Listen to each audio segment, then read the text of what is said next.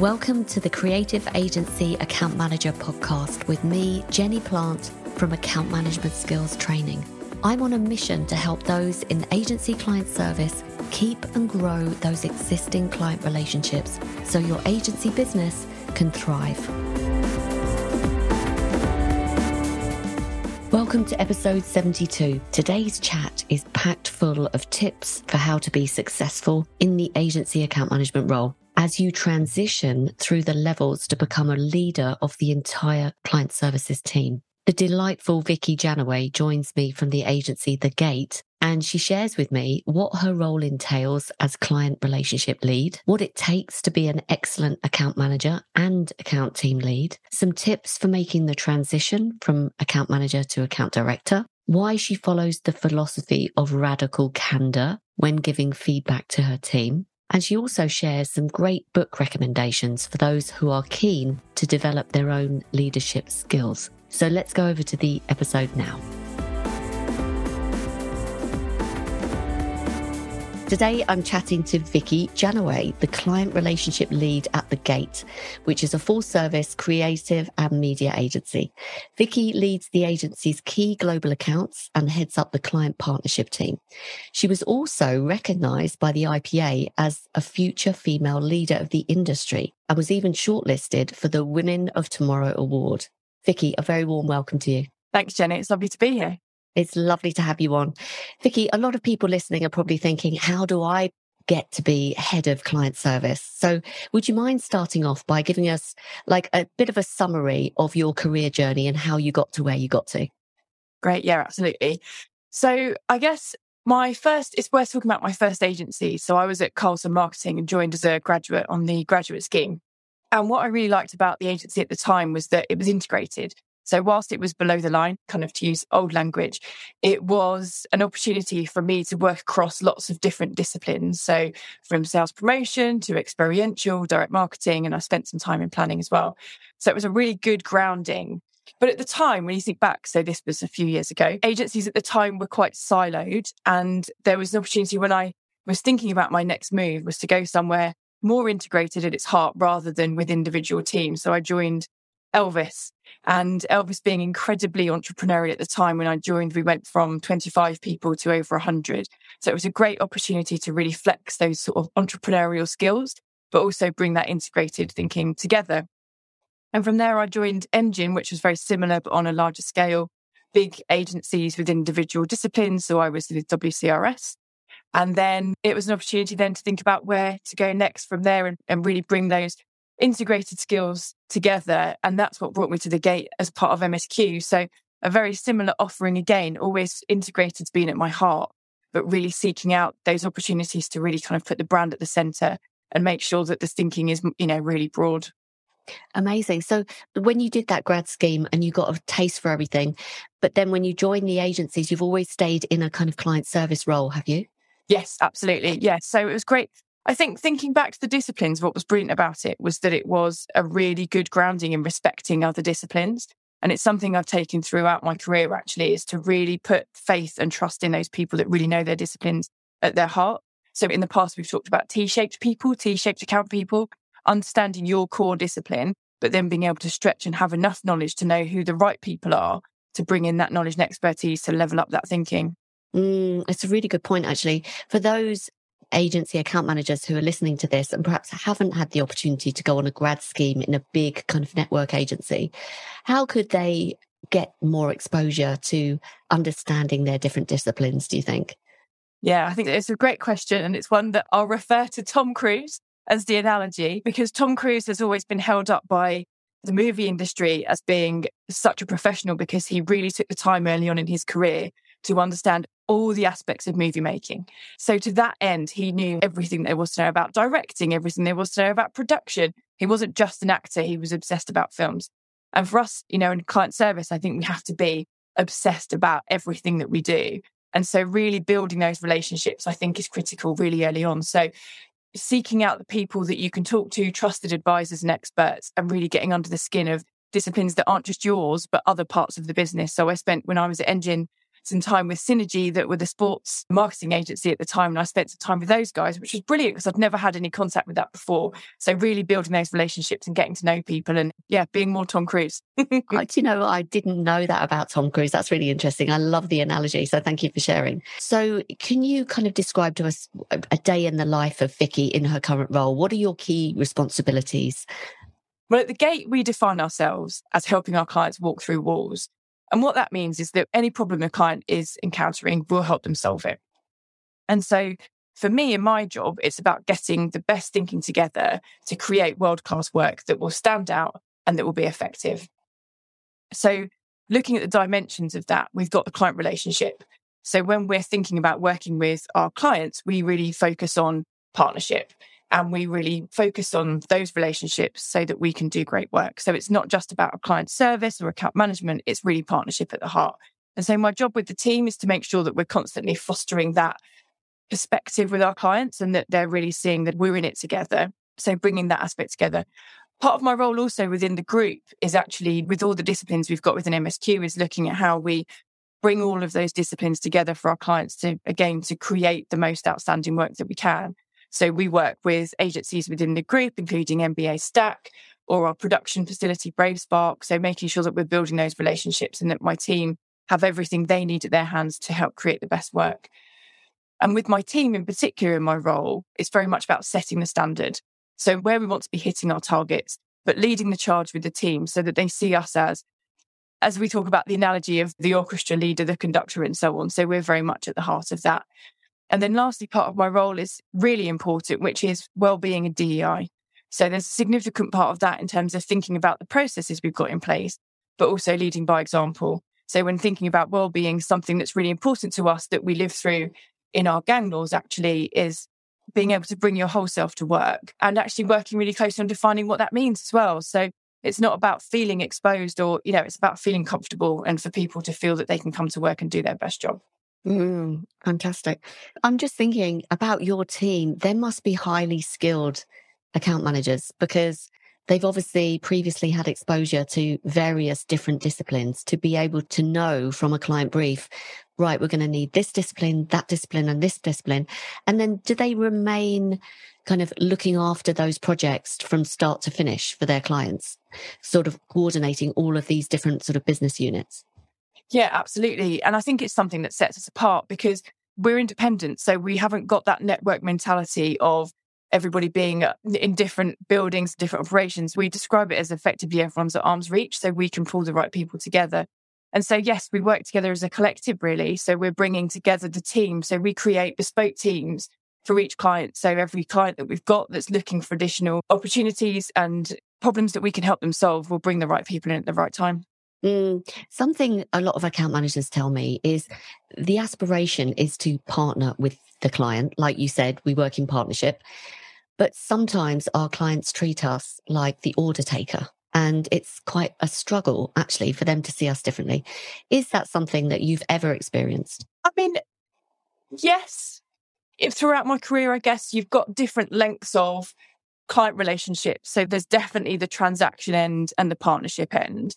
But at the Gate, for us, it's very much about setting that out at the start with our clients. So we set that out as an intent actually in chemistry meetings. When we're talking to clients, we really say to them how important it is that we're looking for like-minded partners. So we talk about wanting a partnership, that it's true collaboration. And also because from that, if we set out with the same ambition and we're clear on our collective appetite, then we will create work that creates a tangible difference. I think all too often, if you don't set that out at the start, it can drop down into a transactional relationship. And at that point, that's when the agency has a harder job adding value because you're ending up, picking up the phone, solving problems for sure. But it's what we're trying to unlock is that elevated thinking that, as I say, when we talk about walking through walls, that's how we want to do it, is by doing it as a collective in partnership with our clients. So you've dropped a really good tip there for anyone listening to set out your intention during the chemistry meeting. So it's really crystal clear. And I mean, I don't know in how many cases if you're sensing that a client doesn't want to operate like that, or maybe that's not even evident at that stage. So you could say, actually, you're not the right fit for us. But even so, I think if everything is geared up, and I mean, the intention is one thing. And then how do you, just on a very practical note, structure the communication on an ongoing basis from there on For example, do you say like every year we will help you with your marketing plan, or we will have quarterly strategy sessions? How do you keep yourself upstream once you've set that intention of this partnership way of working?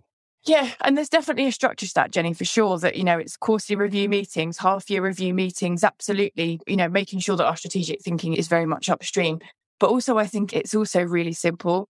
It's keeping the dialogue open. It's having conversations. We make a real effort to have those conversations with clients and to continue building and fostering those relationships. So yes, at the heart of it, there's rigor, but underneath it, at the end of the day, the true essence of a partnership is open communication. And so that's a really important part for us, is having one-to-ones and catch-ups outside of that regular rhythm for the business in terms of making sure that the due diligence is done on the stewardship.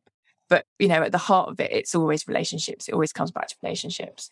And carrying on with this theme, actually, I mean, what for you does it take to be successful in the role of account manager?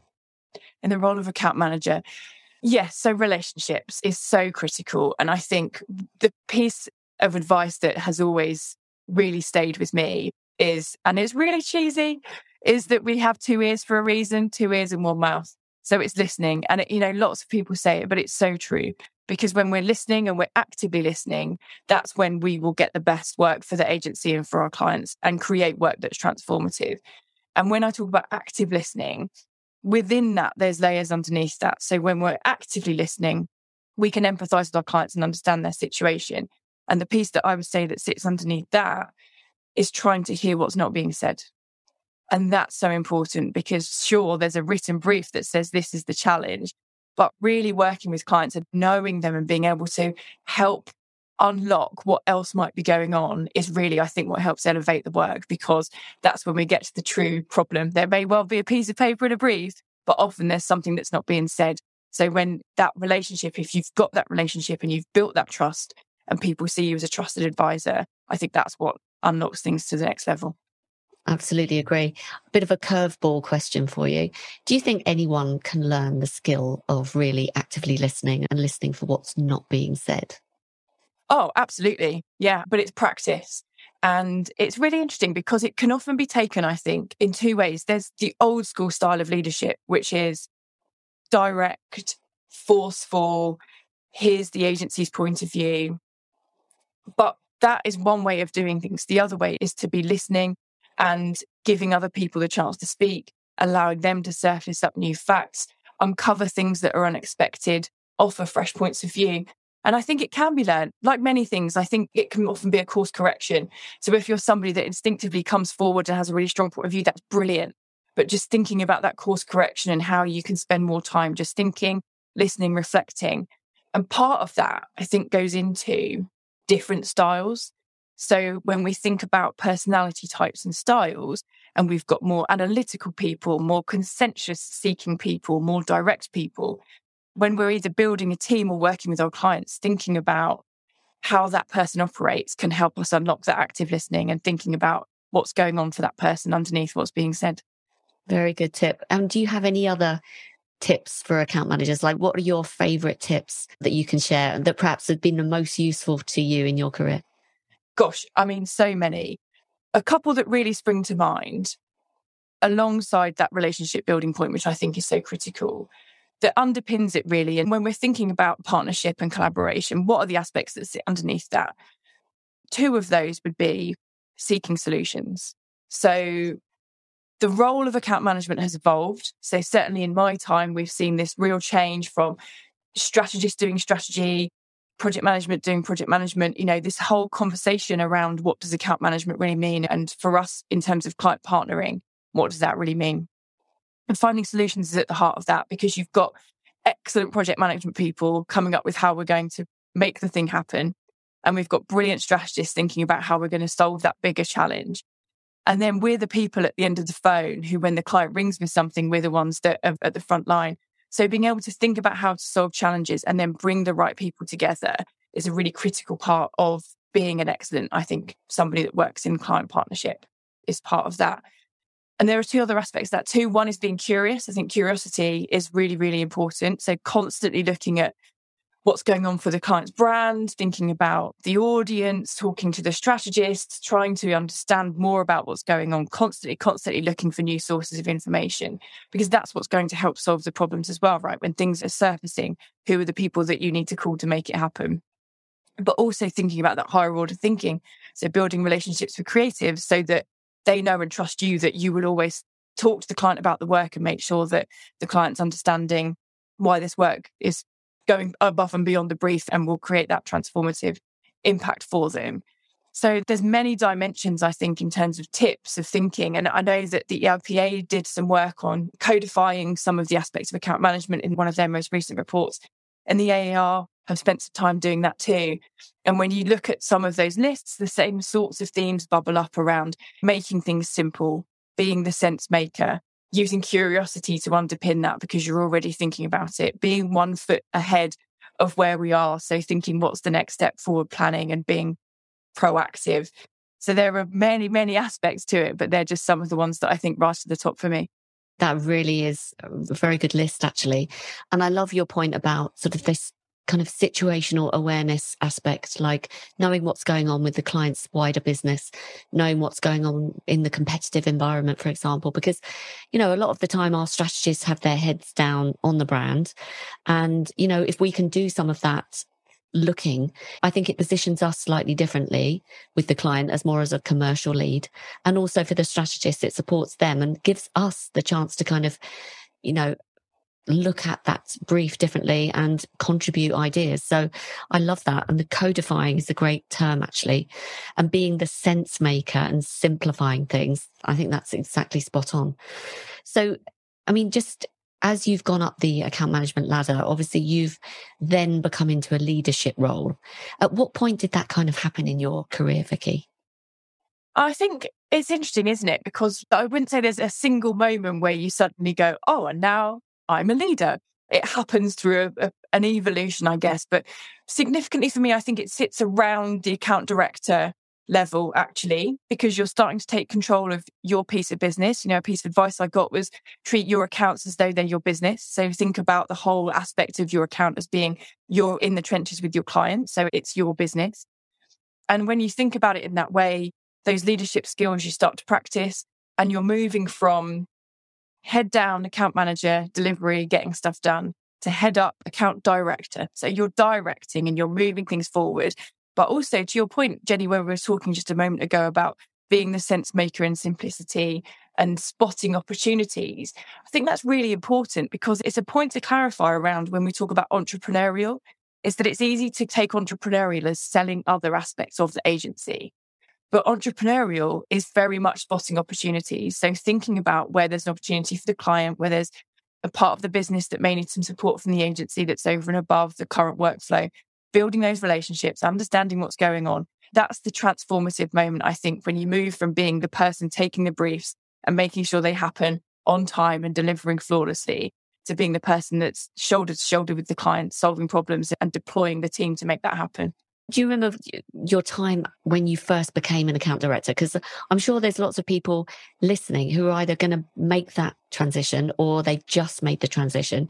Are there any advice you can give to someone that's just stepped into that role? Any things like you don't do this or do more of this? You've just outlined a nice sort of overview of what the role is, but the reality for many, some may have been promoted over a peer who didn't get the promotion, for example. So it's kind of got that internal, new positioning for themselves. Any advice?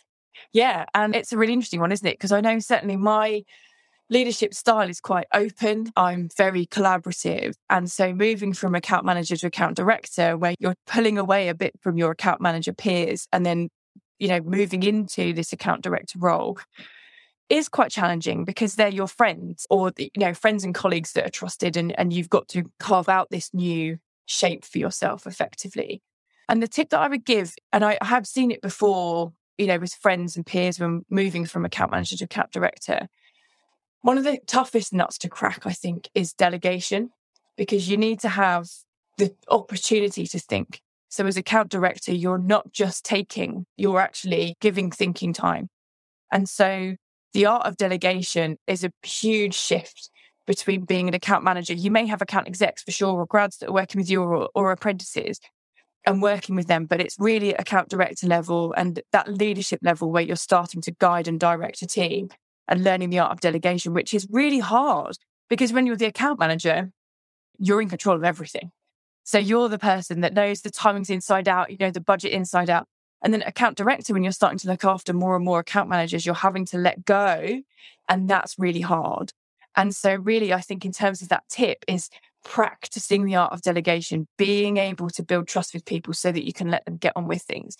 And certainly as you move up even further from account director, something that I am a firm believer in is giving people the right support so that they feel that they've got that support there, but allowing them to move forward and make mistakes so that they can learn from those mistakes. And I say it to the team all the time is that if it looks as though something might be happening that looks like it might cause a challenge down the line, raise it with me and we'll find a solution because inevitably everyone's been through it before. But letting those reins off a little bit at account director level really helps you practice that skill so that you're not micromanaging, holding on too tight, that you're letting people be their best selves and bringing everything about what's great about them into their role and their relationship to the client and the agency. But you're overseeing it and trusting people to get on with it and, you know, do a great job. I think that's so insightful, Vicky. Thank you for sharing, because you're right. We have to be a control freak because that's our job as an account manager. You can't drop any balls, but then all of a sudden, almost overnight, you get promoted to account director and all of a sudden you have to accommodate someone else. So delegation and letting people fail and not being control freaky with them. Because, you know, we've all been under a boss at some point where we've got a control freak boss and how miserable that makes you. So lovely advice. Thank you for sharing that. The other thing that we had a chat about a while ago, Vicky, was I think as part of your leadership development, you did some training on a concept called radical candor. And since, I mean, a little bit before we spoke, I did have a look at this, but I would love you to go into some more detail just to talk about what it is, why you find it useful, and how perhaps you can sort of translate some of those concepts for anyone listening that might find it useful as well. Yeah, absolutely. Well, radical candor is a concept that was developed by a lady called Kim who worked at Google. And she talks about this example in her YouTube video of how Sheryl Sandberg took her to one side and told her that she said too much. And at the time, Kim Scott, she said, she's okay. She's okay with that. It's just one of the things that she does. And Sheryl Sandberg says to her, no, Kim, you don't understand. When you say, you sound stupid, you need to change it.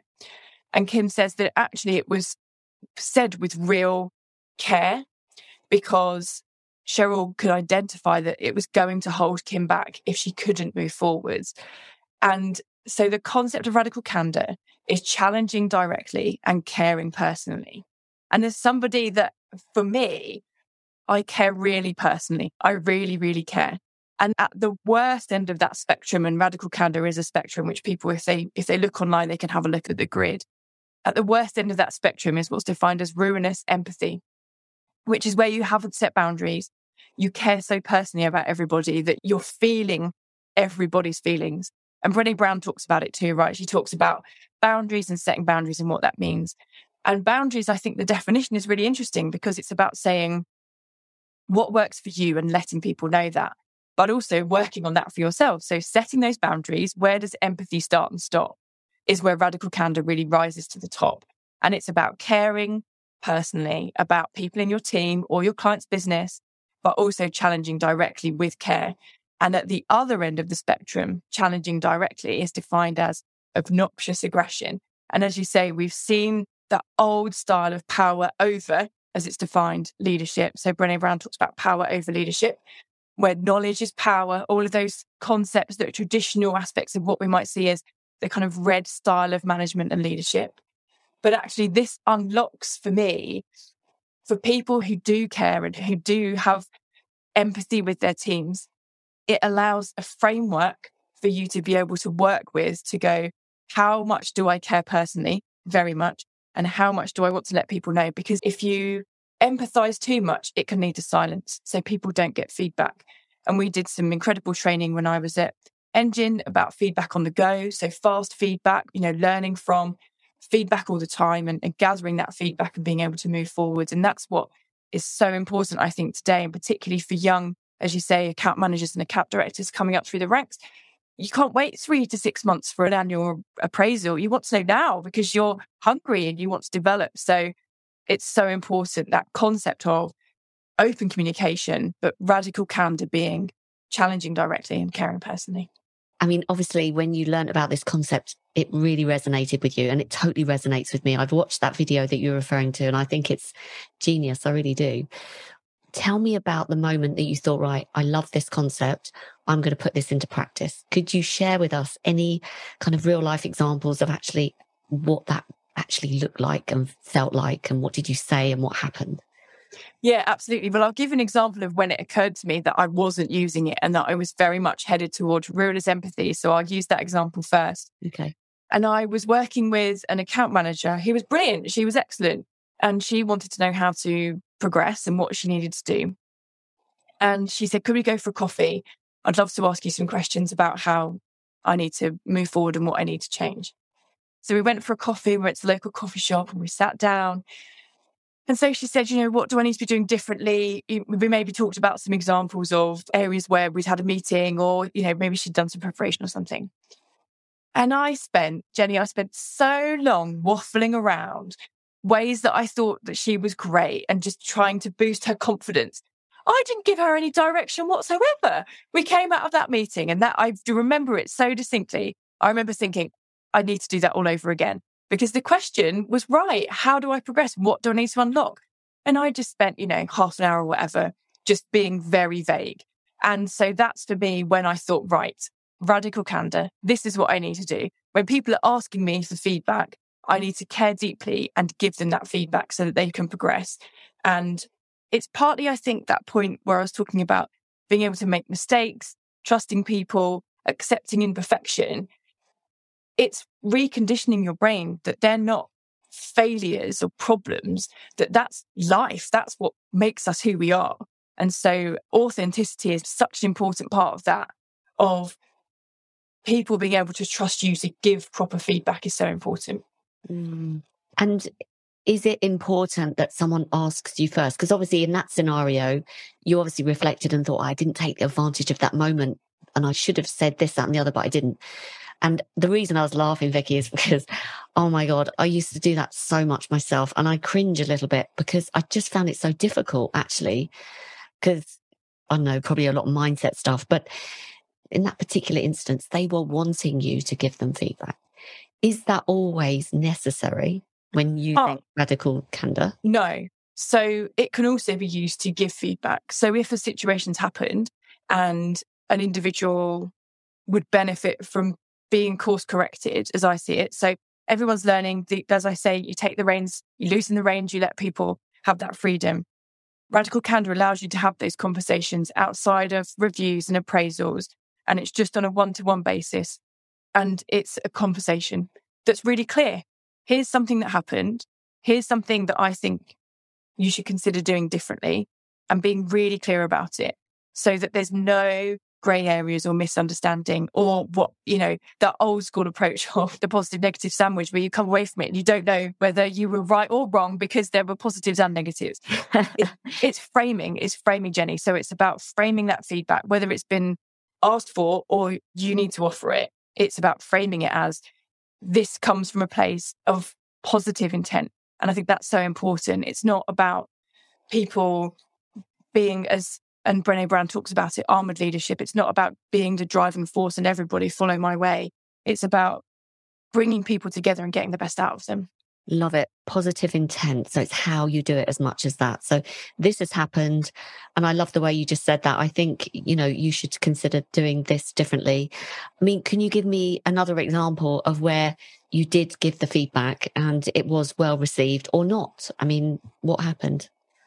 Yeah. So I think there's plenty of examples of where I have done it. And broadly, I would say that the results are similar, which is that people come out of it feeling relieved. Often it's surfacing a conversation that people know needs to happen. So I find, particularly with my team now, if something happens, it's not gone brilliantly, I don't need to make a big deal out of it because they already know we're intelligent people. We're working in industry with peers and friends and incredibly intelligent people.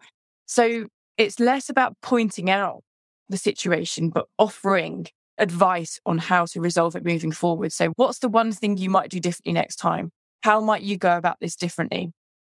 Asking those questions can be really helpful and help unlock some additional thinking.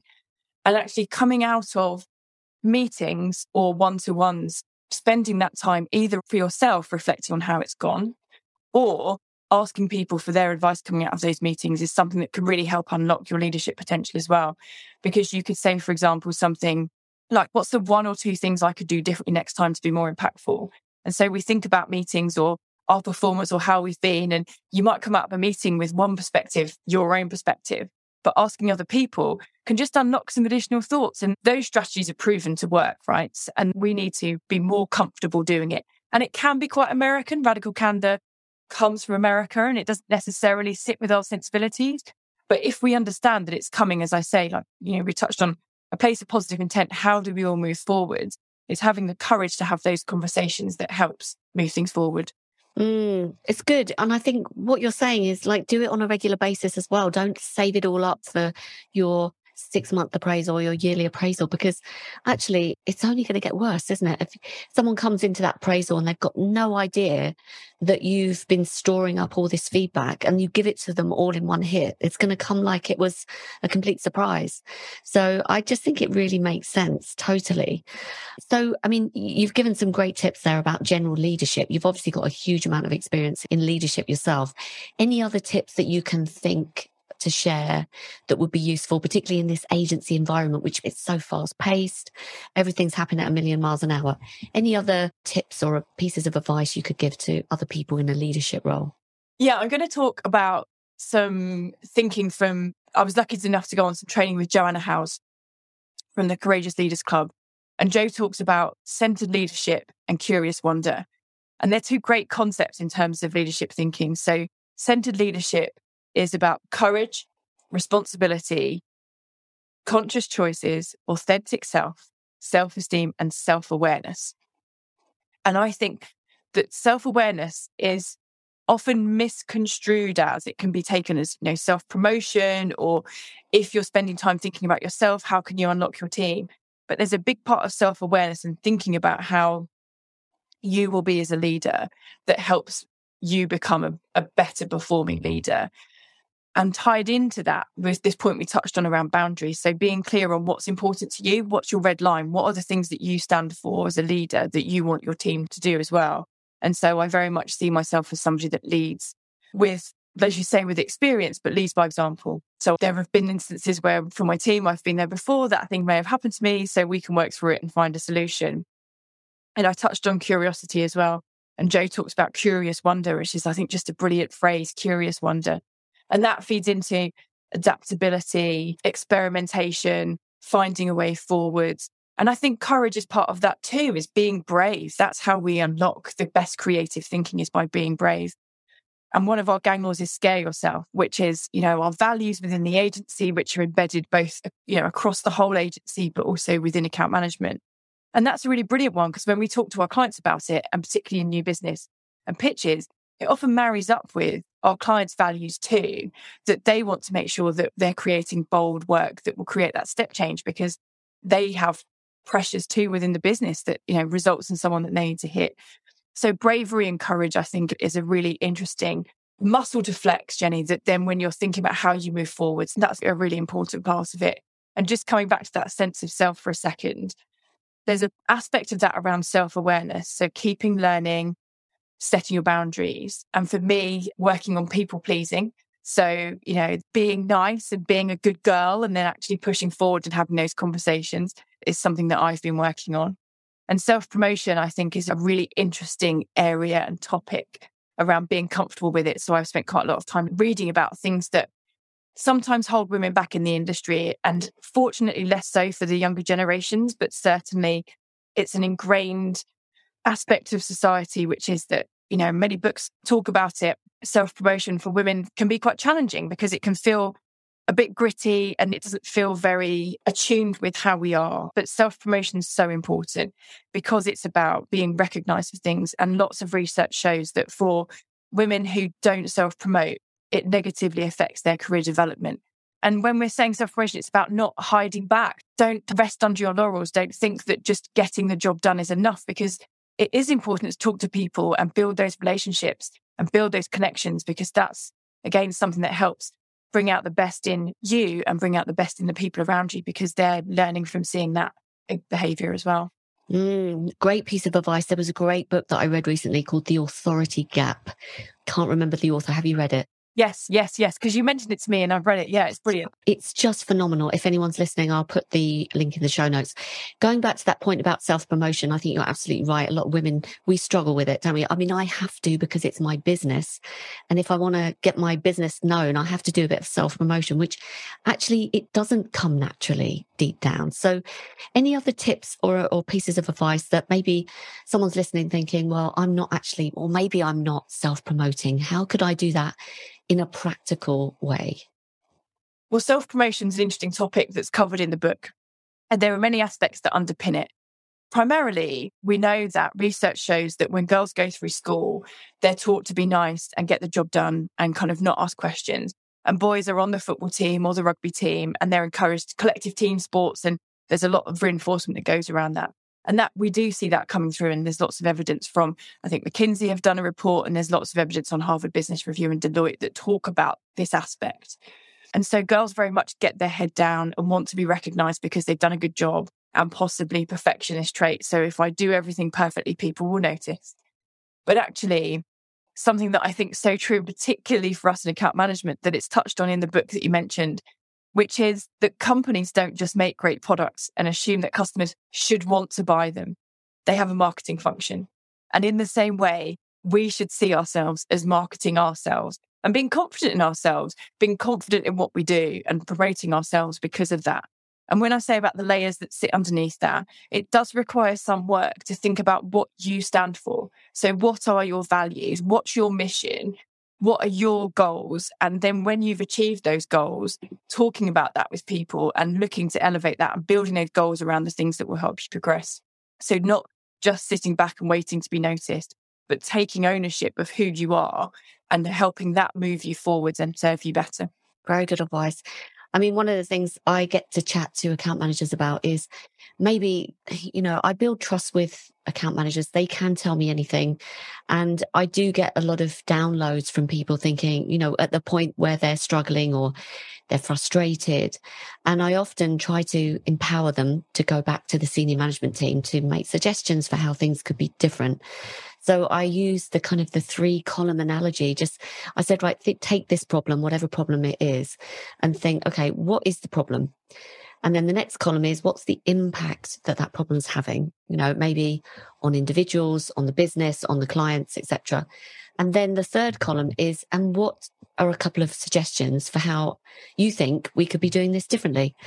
And I said, even type it up in one slide on a PowerPoint and just ask for senior management time and just say, look, I just love to have a chat with you, 10 minutes to run something by you. I've got some ideas, which shows that you're proactive anyway, but you're not coming with a big problem and moaning about it. You're coming with a few solutions. And if you've been in the trenches with any kind of problem, you probably know what the answers are anyway.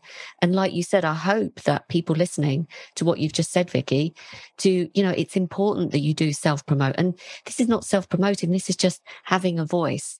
So don't sit there and suffer, really. So I think it's a good concept to talk about. And I think we should probably be talking about this more, or I feel I should.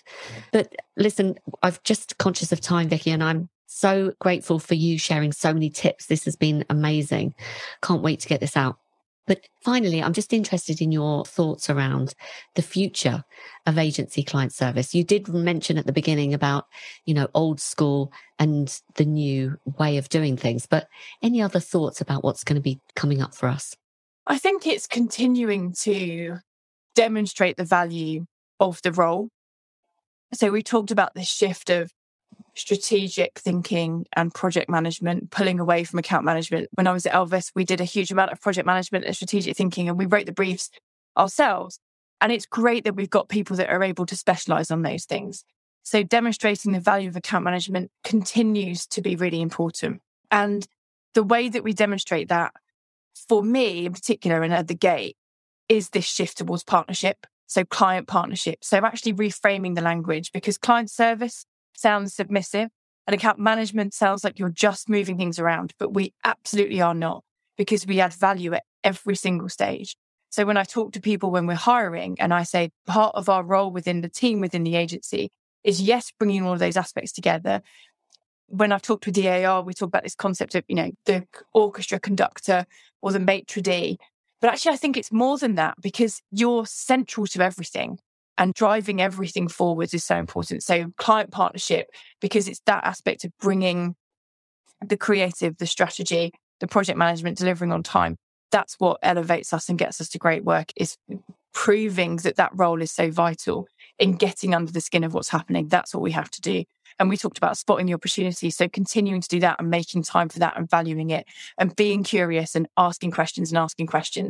So the future of the role and how I think it will be shaped is to continue to level up into that partnership aspect. So very much being, as I said, shoulder to shoulder and partnering with our clients. I totally agree. Spotting opportunities, bringing more value, because ultimately what that's going to lead to is an outcome for the agency as well, which is additional revenue. So the more that we can be helpful to our clients, and it goes back to what you said originally about listening. You've got 2 ears, and the more you listen, the more you understand your client's world and challenges, the more you're able to bring that value. Do you think that we should be changing or considering changing the name of client service? Because you're right, I think the same thing. It's very submissive sounding. So your title, it is partner, isn't it? So what do your team call themselves? Well, so we are client partners. And actually, I spent some time talking with the AAR about the job title. And quite bluntly, clients don't really mind. Yeah. And so philosophically for us, it's about what's at the heart. So in a way, the title itself is less important, but the philosophy about what sits behind it is really important. So our philosophy is about client partnership, and our philosophy is about being a true partner in the agency to create the best work.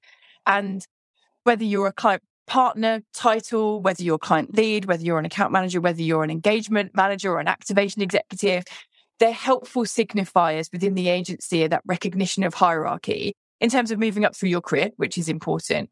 But actually, it's that philosophy that I actually want all of my team to be client partners. We're all partnering our clients, from the grads and account execs and apprentices right the way up. We're all partnering our clients, and we are the face of that when we're partnering and seeing our clients on a regular basis. But everybody has that within their heart, because that's what's going to set us apart and create great work. Amazing. I do think that client partner, even though maybe the clients don't care, either way, but actually I wonder what impact that has psychologically for the person taking that role, because it's almost like a constant reminder for you of how to be. So I love the fact that you said it's the philosophy that it encapsulates. So I think it's worth thinking about. I've had various conversations with different agency owners about titles, but yeah, I'd be interested to kind of explore that a bit further. Vicky, is there anything that I haven't asked you that I should have done, or any other tips that you can share while I've got you, just as a parting few words of advice for anyone listening? Yeah, there's one piece of advice, Jenny, that I think really unlocked things for me, which was, there's lots of talk about mentors and sponsors and coaching. And there's a brilliant book called You Coach You by Helen Tupper and Sarah Ellis, which is worth putting the link in this one, which people may have seen. But what's so great about it is that it helps you coach yourself, so you can work through the systems and tools that a coach would do with you. And also in the book that we touched on as well, there's some advice around peer coaching. So peer coaching is having a framework that's coaching based. So thinking about how you can move forwards, things you might want to unlock and so on, but doing it with a peer in a structured way. Often we go for a glass of wine, we vent, and we might talk about something. And that's great because it's cathartic and we're getting things off our chest and solving challenges and thinking about how we move forwards. But if you take that coaching approach and you do it with somebody that you really trust, and Brené Brown talks about people whose opinions you trust and those whose opinions are less important to you, the ones who you trust, you should be able to fit on a piece of paper that you fold and you take with you. And there are 5 people, and I've got 5 people on my list. And they're the ones that are effectively my peer coaches. And one of them in particular, I spend time with, where we work through the things that I would do with a coach, but with someone who really knows me and whose opinion I really trust. And so you don't have to wait for a coach or try and find a mentor or try and force fit a relationship, because those people are already there. And you can help them just as much as they can help you in a peer-to-peer coaching relationship. Thank you so much for sharing that and those tips. And you know what's really evident for me, Vicky? You said something about your leadership style ages ago. You said, I do the behavior rather than talking about it. And what you've just demonstrated, I think, for everybody is how well read you are and how much you've developed yourself. Because the fact that you can rattle off all of these sources of information that you've spent time investing in, I think that's a really good example for everybody, really. You know, invest in yourself, get these books, the ones that Vicky has read, because it's testament to how far you've come in your career and what you're doing now. So thank you for that. And just finally, this has been so useful. If anyone's listening and they'd love to kind of reach out and have a chat, who would you particularly like to be contacted by, and what's the best place to reach you? Oh, well, that's a great question. So anybody that wants to find out anything about anything we've covered, I'm so passionate about it, as you can tell. And there were loads of different tangents we could have gone on, Jenny, that I'm very happy to talk with people. And LinkedIn's great. So LinkedIn's brilliant. If people want to get in touch with me, then LinkedIn is perfect.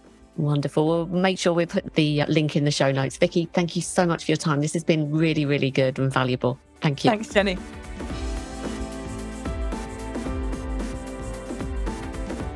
I hope you enjoyed my chat with Vicky and have come away with some ideas for your account management or your account lead role. So finally, I'm really excited to let you know that my Account Accelerator training program is now a year long. So not only do you get 9 weeks of training and coaching with me, but you'll also get to connect with your peers who have also been through the training, and you'll continue to receive ongoing support and training from me throughout the year. So this way, I get to help you continue to implement the training concepts and get your account growth results over a longer period of time. And you also get to connect with your peers in the industry, and you're part of a club and a community of other very ambitious account managers. So I hope that sounds interesting. The next one starts on October the 18th, 2022. And if you want to go over to my website, you can see all the details there. It's accountmanagementskills.com/training. And if it looks interesting for you or a member of your team, you can book a 20-minute call with me and we can see if it's a good fit. Now, I'm going to sign off and leave you with Gareth Preston, and he's the lead consultant at ThoughtQuarter. And here he is talking about the results that he's had coming on my Account Accelerator program. I'll see you on the next one.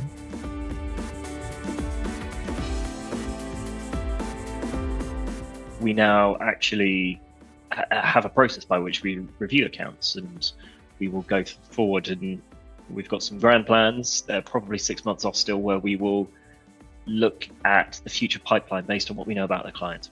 We actually managed to sell upgrades and extra services. It's helped me package up pieces of work as well that would have probably been a bit more difficult. And I think because we were in a much more mature state with the relationship, it's easily tens and tens of thousands of pounds.